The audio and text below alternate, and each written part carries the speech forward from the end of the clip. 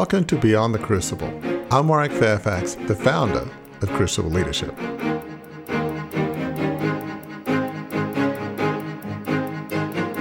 We conclude our special Greatest Hits series with a two-part episode that today focuses on a fascinating story of an Arctic explorer recounted for us by a Harvard Business School professor. You will not believe the crucibles this man and his crew faced, or the way the tale concludes next week. Welcome, everybody, to Beyond the Crucible. I'm Gary Schneeberger, the co-host of the show and the communications director for Crucible Leadership. And you have happened upon a podcast, hopefully subscribed to a podcast, that deals in crucible experiences. Those are those moments in life that really can change the trajectory of your life. They can be painful. They often are quite painful. They can be failures. They can be setbacks. But what they have in common is there are things that can kind of knock us off balance a little bit and that we have to recover from. And focusing on crucible experiences here at Beyond the Crucible is the title of the podcast, is to help you, the listener, get beyond the crucible. Many times we do that by interviewing guests who've had powerful crucible experiences themselves and have bounced back from those experiences to live a life of significance. And today we have a slightly different, a slightly more in-depth guest that we will tell you about in just a minute. But first, I want to welcome the architect of Crucible Leadership and the host of the show, Warwick Fairfax. Warwick, I know that you are personally excited about our guest today. Absolutely, Gary. Very excited to have Nancy here, and it should be a fantastic discussion. The Nancy to whom Warwick referred is Nancy Koehn, a historian at the Harvard Business School, where she holds the James E. Robison Chair of Business Administration. Koehn's research focuses on crisis leadership and how leaders and their teams rise to the challenges of high-stakes situations.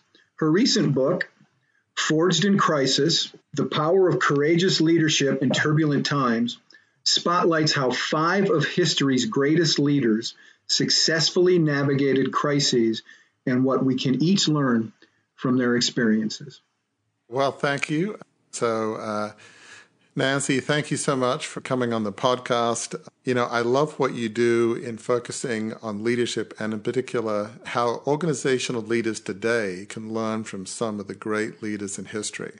And you have this remarkable book, Forged in Crisis, in which you have 5 very different leaders with 5 different stories, but some commonalities in how they approach leadership from within and then without. So, yeah, I love that you teach this and you're teaching it to MBA students at Harvard Business School. So, yeah, as obviously we discussed, I went there in the 80s and have very fond memories of the class discussion. I also have an abiding interest in history. My dad and I, who grew up in a large family media business, one of the ways we communicated was through history. So I found this book fascinating. So, Nancy, tell me, before we get into the book, tell me a little bit about yourself and what led you to write this book? Because I know you have some personal history that kind of led to this. So I'm from a middle class family in the Middle West of America, and I went to Stanford as an undergraduate, and then went to Harvard and just never left. Got a PhD and a couple of masters, and then ended up at the Harvard Business School in my very late 20s. And as we knowing how way leads on to way, I found myself recently tenured. This is now about, 16 years ago. And just recently tenured, very difficult journey, very important bridge for academics to cross over into lifelong job security and, great academic possibility in terms of what you do. And then 2 things. First thing is I was writing a case, a Harvard Business School case. We teach in these units of analysis, a strange product called the Harvard Business School case, which is a real life piece of action, not usually a history case, but I'm a historian, so I write history cases that we then teach to MBAs and executives as a way of, drawing out lessons or insights or watch outs or things that they can take unto themselves, absorb in order to make better decisions. And I was writing a case about Ernest Shackleton, and I was so caught up in this story and how this person just raised the level of his game so extraordinarily and so consistently over these 2 years that these men, he and his team, were stranded on the ice in the second decade of the 20th century. And then in the middle of that, and here's gets the root of your question, Gary, my life started falling apart very quickly and in very large, as Sylvia Plath would say, hunky blocks. In mid-2002, my father, who was 72 and spry and energetic, dropped dead.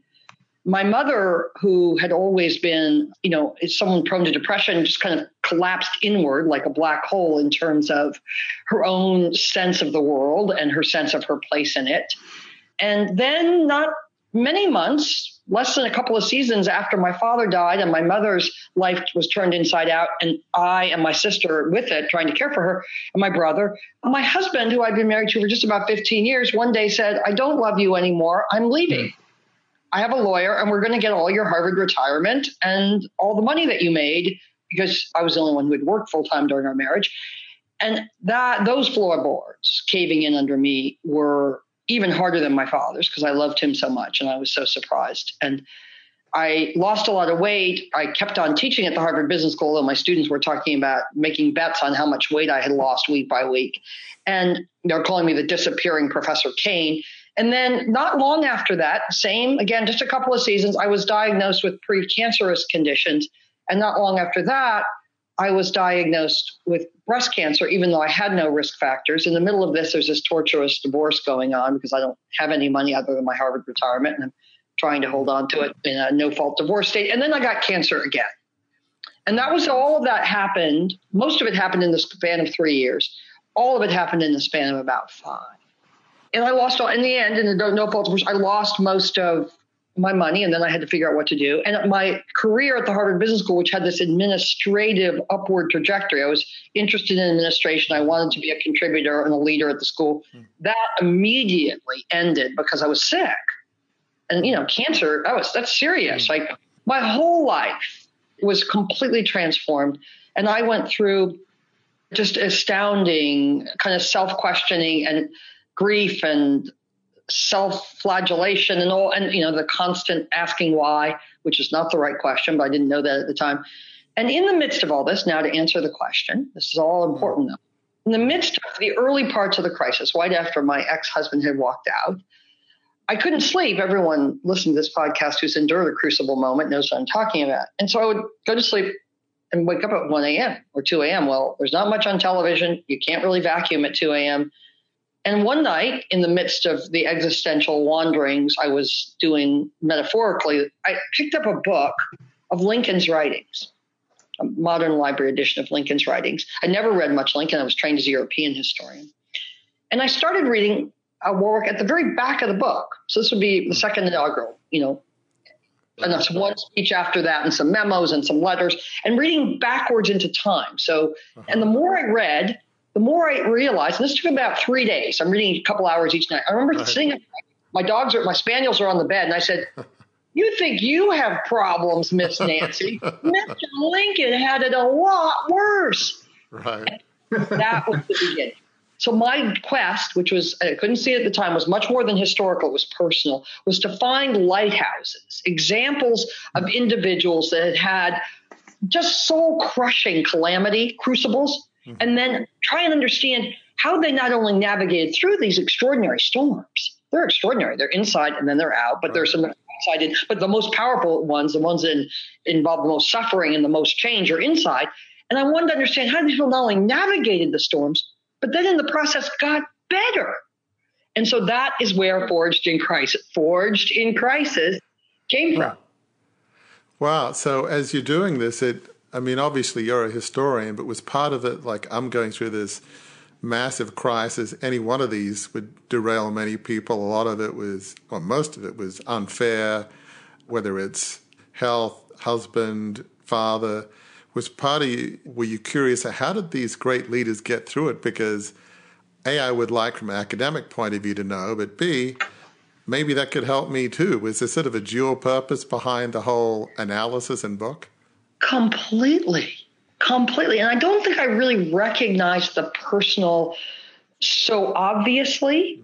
I had been at the Harvard Business School then for I don't know, 12, 13 years, I'm a very serious historian. I do my homework. Mm-hmm. I cut my teeth doing serious archival work on my previous 2-3 books. So I knew how to do the detective work. And I was just fascinated historically that people hadn't been interested in these questions. I mean, no one asked, like, what was Shackleton's interior life look like on the ice when the ship goes down?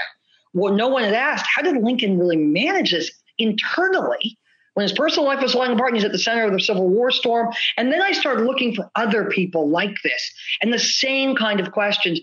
And this great personal, again, largely unseen at the time, personal fuel helping me move forward. So I was extra conscientious as a historian and as someone who was becoming so interested in leadership about doing my homework because I was feeding off of what I was learning. Wow. So you had a powerful motivation, and this is, again, probably blindingly obvious, but as you were researching it and thinking about these great leaders, it probably took your mind off what you were going through and what for most normal people would be a combination of anger, bitterness, a little, to use a Lincoln word, a little melancholy perhaps. That would be normal for most people. Did it take your mind off it as you were researching and yes and no. I mean, it's like a toggle switch. You kind of go, oh yeah, like I could use that. Or, oh yeah, that happened to me too, Mr. Lincoln. But here was something that happened to me early on. And I do think it was grace that happened. So this was early on in the beginning of this, terrible years. I can't say honest terribilis because I had so many years. 5 of them that were so awful.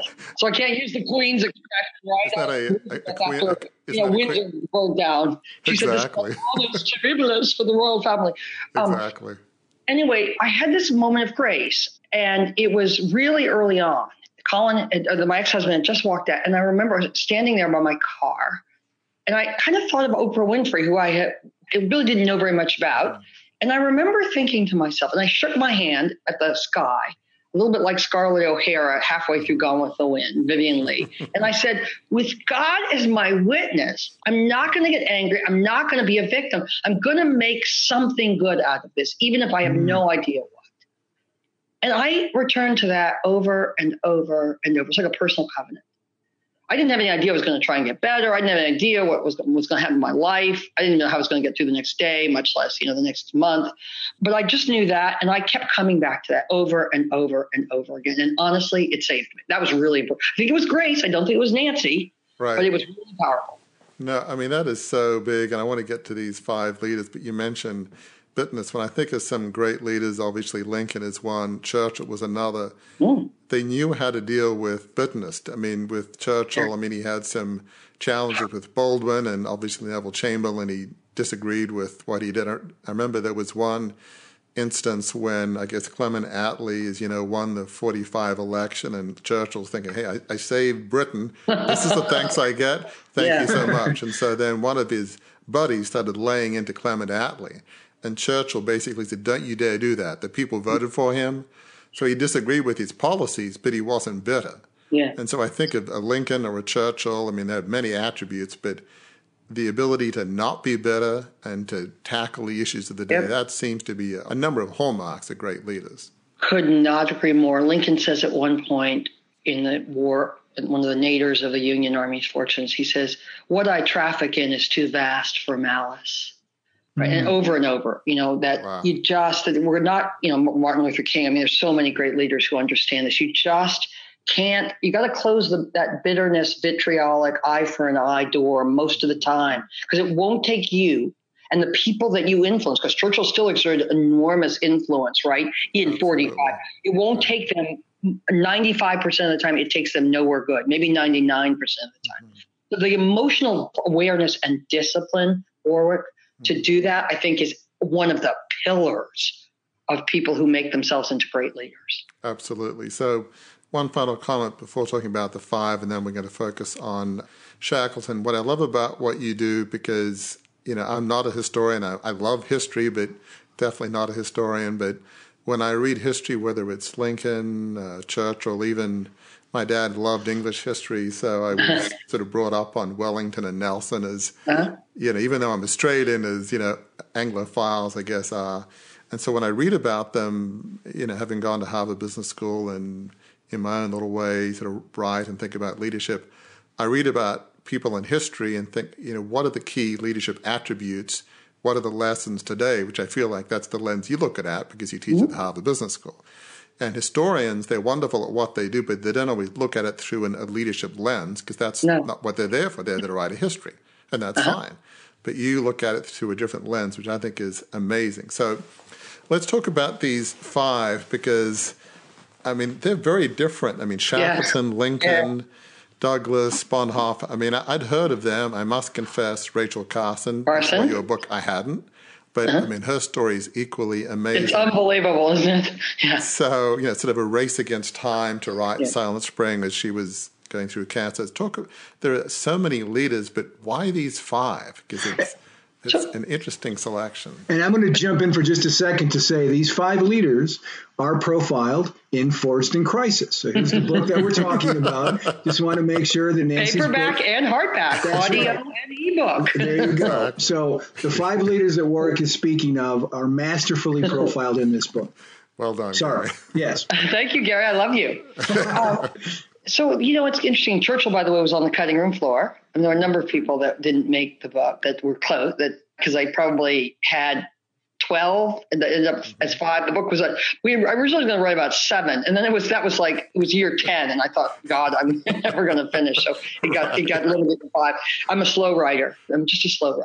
I'm a careful writer. And I think I'm a better writer for being a careful writer in terms of reader comprehension and ease.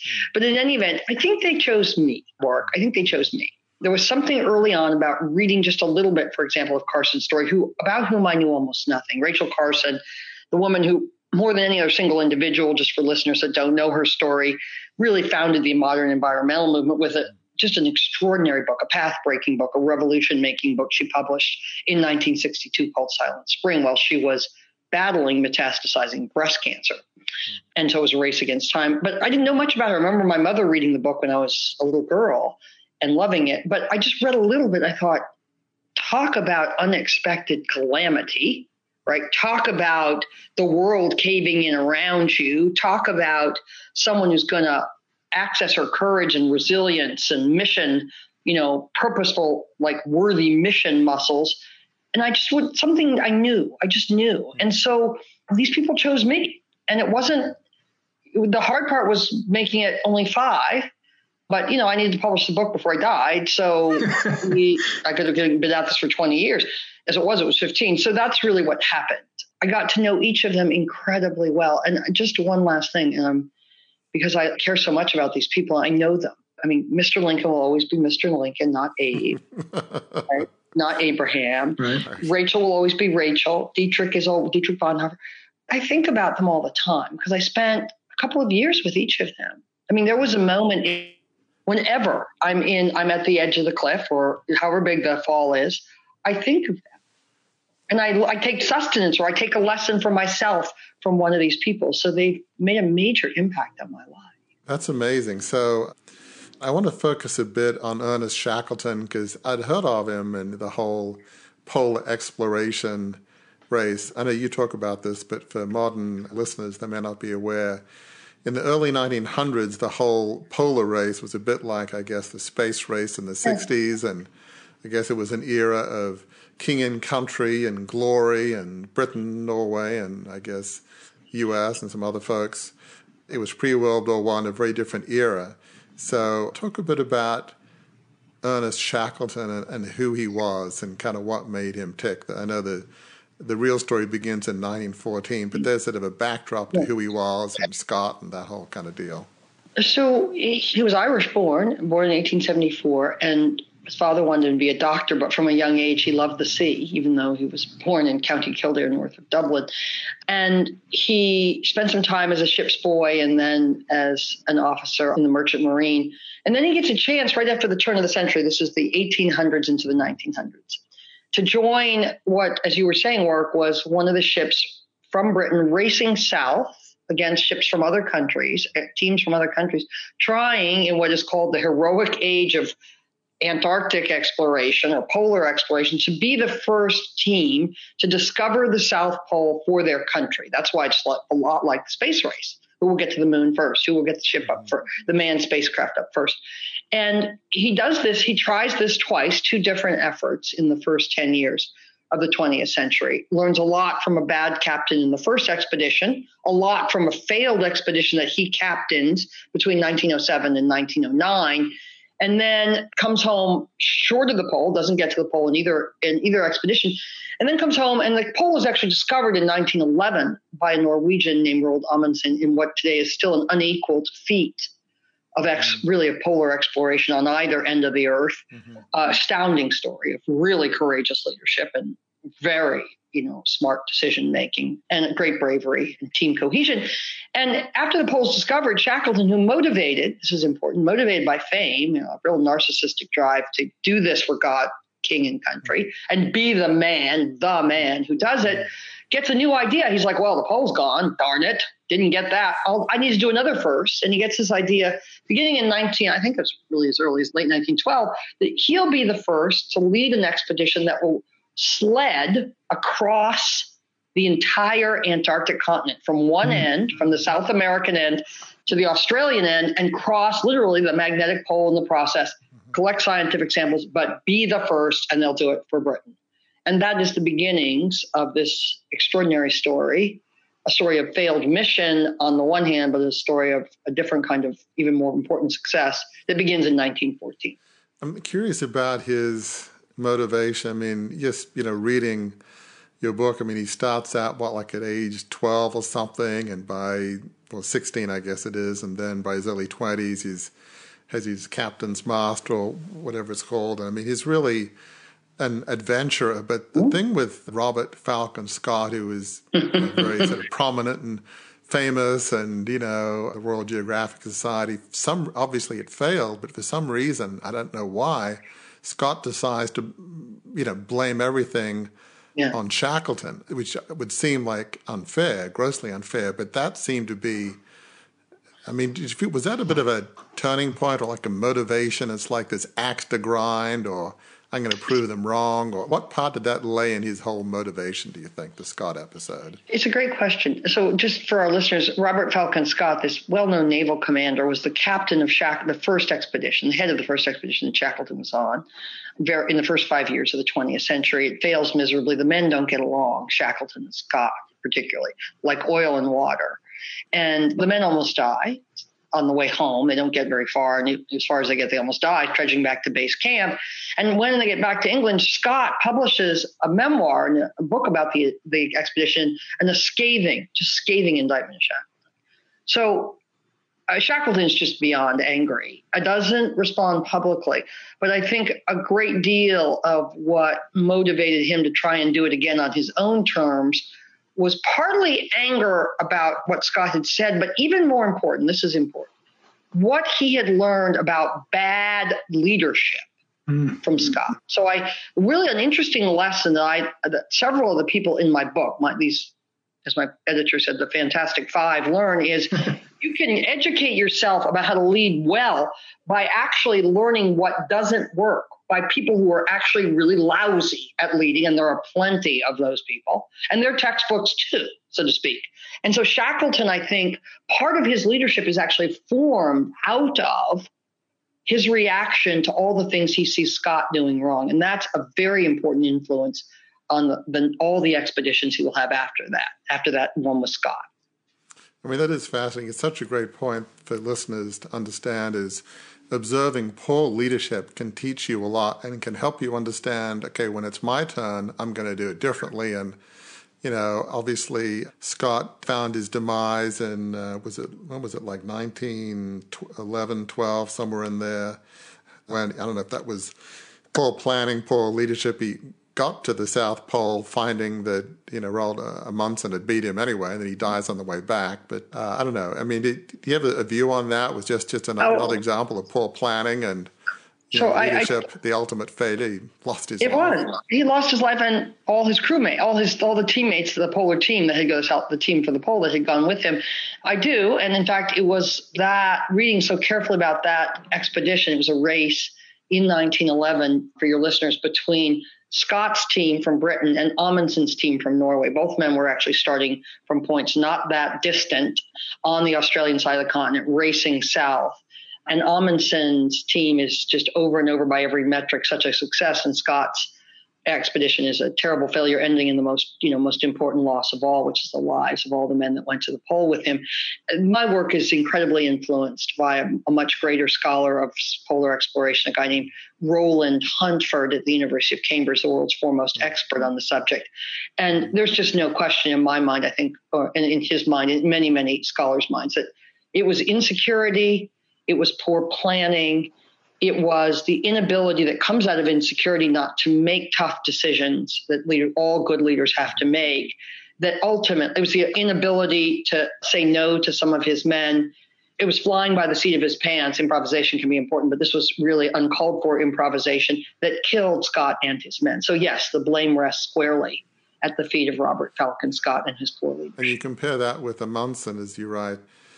Maybe it was a Norwegian thing, but just the planning, using cross-country skis and sled dogs, which is probably more of a use for that in Norway than Britain. I think you write that he actually was ahead of schedule. I mean, just something ridiculous.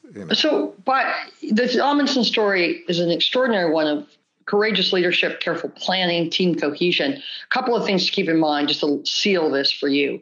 The men, the Amundsen team, make their way to the pole and back to base camp 2 weeks early. So that's how fast they're traveling. No one has ever come close to equaling this kind of feat with sled dogs and loaded sleds that are getting lighter as they go. Secondly, the men gained weight on their way to the polar plateau, to the pole and back, right? Because they were so well supplied. And third, they had so many supplies coming home that as they got within a few days sled ride from base camp, they threw all kinds of things, kerosene, other supplies out to lighten their load. Some of those supplies were found 50 years later.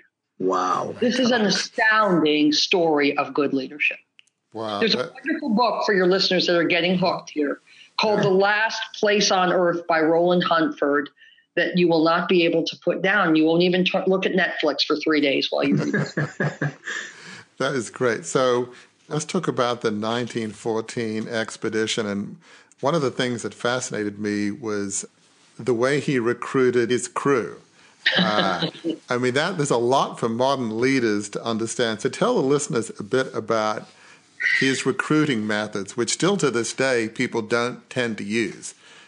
Business school professors such as yourself will tell leaders this is how you need to recruit, and they'll say thank you and ignore you, or ignore most people. But I digress. So talk about his recruiting mechanisms. So they were unusual there, but they're very relevant to turbulent times, which you might say we just have a wee little bit of here in the country. Yeah, just a smidge. Yeah.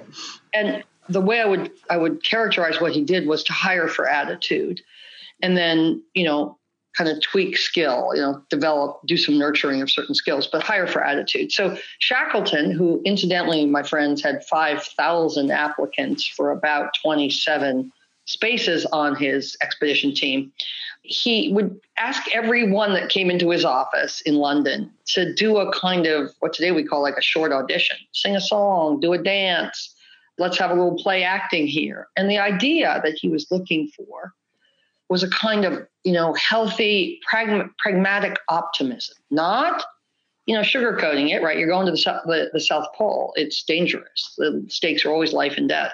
So it's not sugarcoating. It's not, all is well when all is not well, but it's a pragmatic kind of optimism and can-do attitude. It is rumored, we can't really corroborate this, but it makes a good story, that he placed an ad in the London Times that read something like this: men wanted for hazardous journey, long days, long nights, cold days, danger all around, safe return uncertain, honor and glory in case of success. So, it's not really your typical monster.com, Craigslist kind of ad, but what he's doing there is literally trying to self-select, attract people who are ready for that kind of environment and who not only can get by, but in a sense thrive or attracted to it. And absolutely. So that's what he does. And I'll tell you one last comment, Ward. I know this story. I thought I knew it well when I wrote the Harvard Business School case. Then I spent another year researching it. Now I feel like I know it like, kind of the age spots on my hands. And so I know it really well. And there's not a time that I teach this case that I don't think that his hiring of these particular men with this particular set of attitudinal characteristics was so important. Not that, I mean, Shackleton's leadership mattered a great deal, but he had the right material. Absolutely. And it's incredibly important. Yeah, as you say, hire for attitude, train for skill, which is so important, but so few leaders, even to this day, do that. They hire for qualifications. And I love the categories that you write, that you have these 3 categories: mad, hopeless, and possible. Obviously it's the possible. He had a sense of humor, which I find very endearing. So it's 1914, and I love as you write that the day that Britain declares war on Germany, we get the approval from King George V. I mean, it's an amazing concurrence of events. So he sets forth, he goes to Argentina, and then he reaches South Georgia Island. So pick up the story from there. He's got his crew. It's like late 1914, and he has a big decision to make, a momentous decision. Yep. So he and his now 27-man crew and some sled dogs, which they haven't yet trained, and a stowaway cat named Chippy, set sail from South America to their last port of call, which will be an island southeast of the tip of South America called South Georgia. There's a whaling station there, and it's the last place they can take on supplies and post mail. And they get there in early December 1914, and the whalers all say to him, they've been out, they say, Captain, the waters south of here are just chock-a-block with icebergs. You're going to hit pack ice, and you may get in trouble. Really recommend you hole up for a while and hope some of this melts. And Shackleton, who's restless, he's chasing fame, and he's out to do something that's going to work this time and be the first, isn't really very patient. And so he makes the decision after a relatively short kind of layover in South Georgia that he and his crew are going to go ahead and try and navigate their way through the ice down. Now, they're a little bit northwest of where he wants to be. So they're going to be heading northeast. They're going to be heading southwest. And that's in December of 1914. And they are, by the 3rd week in January, along the coast of Antarctica. They can see it. It's 80 miles away. It's in sight. Shackleton elects one night, this is the 3rd week of January, he elects one night to say, let's just, instead of tucking in here and unloading, let's just sail a little bit farther along the coast. They're now heading west along the coast. I want to get the right place to make base camp. And in that decision, both the decision to head south anyway, despite the warnings, and then in that tiny little decision to just sail a little bit further along, lies the fate of the expedition, because one night the ice freezes around. These are huge bergs, freeze around the Endurance, which was the name of his ship.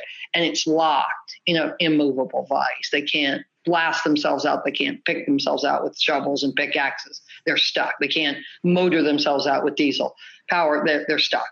And then they're stuck floating aimlessly on the current. And they're stuck for a very long time. They're stuck.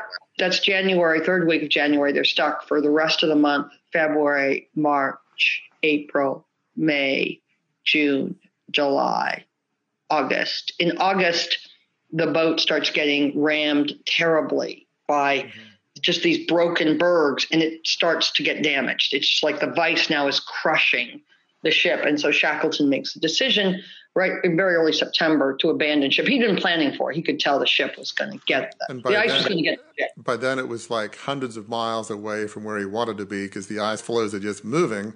Yep. And so a lot of things to admire about Shackleton, but I mean, let's look at those 2 decisions. The decision to go when everybody said, the ice is as bad as we've ever seen it. It flows really far north, and then the decision to not get a little inlet, and he wanted to go to Vassal Bay, or original place. So, what motivated that decision? Because I think, as you write, he didn't really maybe write this down, but you have to think if he was the leader that he was, he realized in hindsight what a colossally bad decision. But what do you think motivated him to make either of those really cataclysmic decisions that was so fateful? So, I've taught this case many, many times now to all kinds of groups around the world. And I think Shackleton was a man in a hurry, and that made him reckless. I don't think there's any way he gets a pass here. He made the wrong decision going south. They should have waited. That was the wrong decision. I don't think the second decision, let's sail a little further along, was of the same order of magnitude. Right. But that first decision is a big deal. And it places him, if it was a traffic accident, the cop would give him 90% of the blame for the accident. It places him, the ship getting stuck and what followed at his feet. And I think he knew that, by the way. He never said anything about it. But I do think that part of what he was doing in the extraordinary leader that emerges out of this big mistake is partly owning the responsibility for something he realized he was a big, big part of. He was culpable of. And there's an interesting couple of sentences, Nancy, that you wrote in the book that kind of talk about where Shackleton went from there. This is what you write. His consistent ability to face forward was the thing that allowed him to become successful from that failure. Again and again, he refused to become mired in what had already happened, what had not worked, what had been missed, who was to blame for the most recent setback or disappointment. That is a critical piece, not just for what happened to Shackleton, but for our listeners who are trying to bounce back from their own crucibles. Absolutely. I mean, I just marvel at this.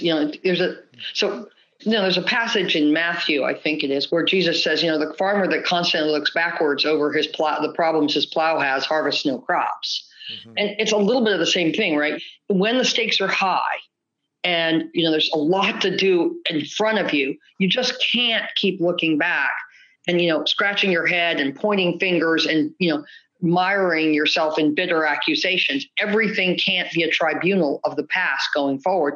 And so this was one of those instances. There were many to come, right, on the ice, where it's like, okay, this happened. What do we need to learn from it? And then how do we literally turn ourselves around to look at the future and what we're doing next? Absolutely. And that's about self-discipline. So much of what I have learned about how these people did it has to do with self-regulation. And he did, and that really helped his men, right, who, by the way, also made mistakes along the way, but he didn't stop with a tribunal to prosecute and then punish someone. We moved forward. We learned from it and we moved forward. Or think of Mandela. Think of Nelson Mandela coming in to the presidency of the Republic of South Africa after 18 years, talk about a chance to get bitter, and decades of apartheid, to get bitter and basically saying, yes, we're going to kind of figure out, a way to reconcile, but we're not going to spend the next 10 years punishing all the folks that kept apartheid alive.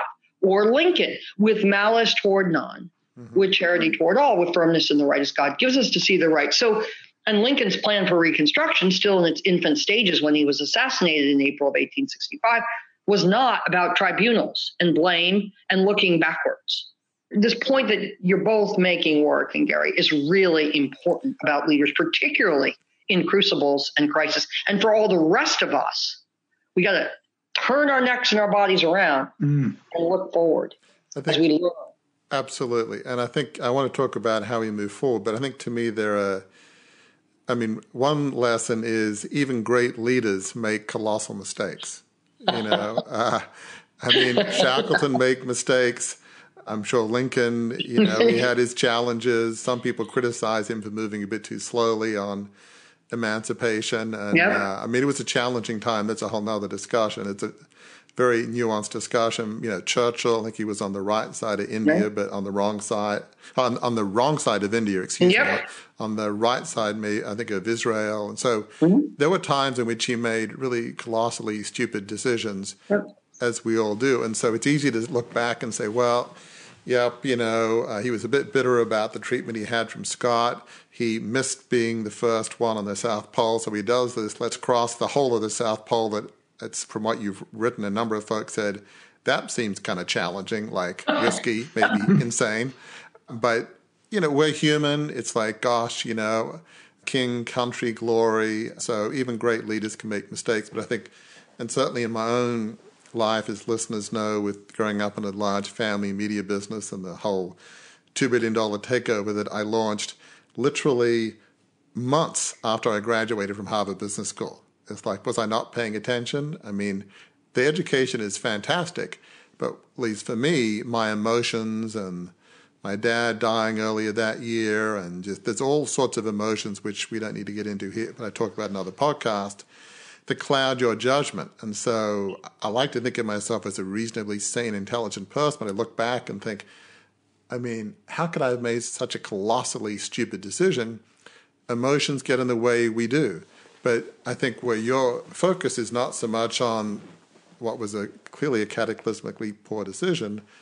It's the miraculous way that he was able to move on. So there's some great attributes of leadership, but I mean, most people don't do this. Most people wallow in bitterness and anger. How did he move on? I mean, what about him enabled him to flip the switch saying, okay, I'm responsible for getting my crew here, but time to move on? Well, how did he do that indeed? How did Ernest Shackleton completely leave behind the failures of his journey up until this point and move forward with a new journey, with a new mission after this, stuck in the ice for months, knowing that it was in large part mistakes on his part that got him there? How was he able to take a breath, forget what went before, and focus on a new journey ahead? And that will be what we discuss, what Warwick and Nancy Kane talk about in great detail on the next episode of Beyond the Crucible. We've split this episode up like this into 2 parts because there is such richness in the details of the story of what Shackleton, after doing some things wrong, what Shackleton did right moving forward to get beyond his crucible. And as an on-ramp into what that discussion will be like next week on Beyond the Crucible, here's some analysis that Nancy Kane offers in her book, Forged in Crisis, in discussing some of the lessons that came from Ernest Shackleton's experience, his failure, and then the way he overcame that failure and moved beyond that crucible. Here's what Nancy writes in her book. Shackleton jettisoned one objective, to walk across the continent, and embraced another, to save his crew. This is an important lesson that all leaders operating in great turbulence must learn: how to let go of former goals and embrace new ones, even dramatically different objectives as circumstances demand. Those are the insights that we're going to hear next week on part 2 of our interview on Beyond the Crucible with Nancy Kane. So until that time comes, listeners, thank you so much for spending time with us. And please remember that your crucible experiences, while very painful, while things that will knock you off the trajectory that you're on, just as they stopped Ernest Shackleton from pursuing his expedition for months stuck in the ice, trying to figure out how to move forward. Those things, while your circumstances will obviously be very different, those emotions and the things that you must do to overcome, to move beyond those crucibles, are things that are universal. That's what we'll talk about next week. But remember that those crucibles, just as Shackleton discovered, those crucibles are not the end of your story.